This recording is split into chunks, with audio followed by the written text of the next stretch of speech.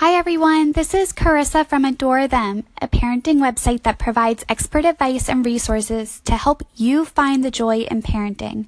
The article that I'm about to read for you is part of our gift giving collection and is titled Gifting Experiences and is written by me. Last year I decided to do something a little different for the holidays. I asked everyone on my side of the family to give my children experiences instead of toys. In the end, it worked out, but I probably should have given some examples or suggestions along with this request. At the time, we had our house listed for sale, and I could not handle the thought of more stuff needing to be organized for each showing. So the request was really made for my sanity. However, in the end, I think my kids enjoyed it even more than I. Their favorite was a gift from my sister and her family. They gave each of my children a small wrap gift, which ended up being a book about fish for each of their levels of reading and interest, and then gave them a card with a certificate to the National Aquarium inside. My kids were thrilled, and over one of their school breaks, we planned for our two families to visit the aquarium together. Not only was it a fun gift, but it created many fun memories that a year later we are all still talking about. Another favorite was a gift card to the zoo from my other sister. We already have a family membership, but often my kids like to jump on a ride or do an extra that's not included in our benefits. By having this extra gift card from my sister, it allowed us to make our next zoo trip extra fun.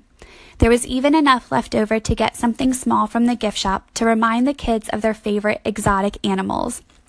Did I mention that my daughter's favorite is an okapi? Toys are great, and my kids are very sentimental about everything they receive, but sometimes it's nice to bring the focus back to quality time. Material possessions definitely have their purpose, but a fun memory can last a lifetime, and it's easy to tie in a small souvenir if you like something physical to hang on to. Whether it's a trinket from the gift shop, a book about the topic, or even just a simple photograph that you can frame, there are lots of options for turning an experience gift into a lasting memory.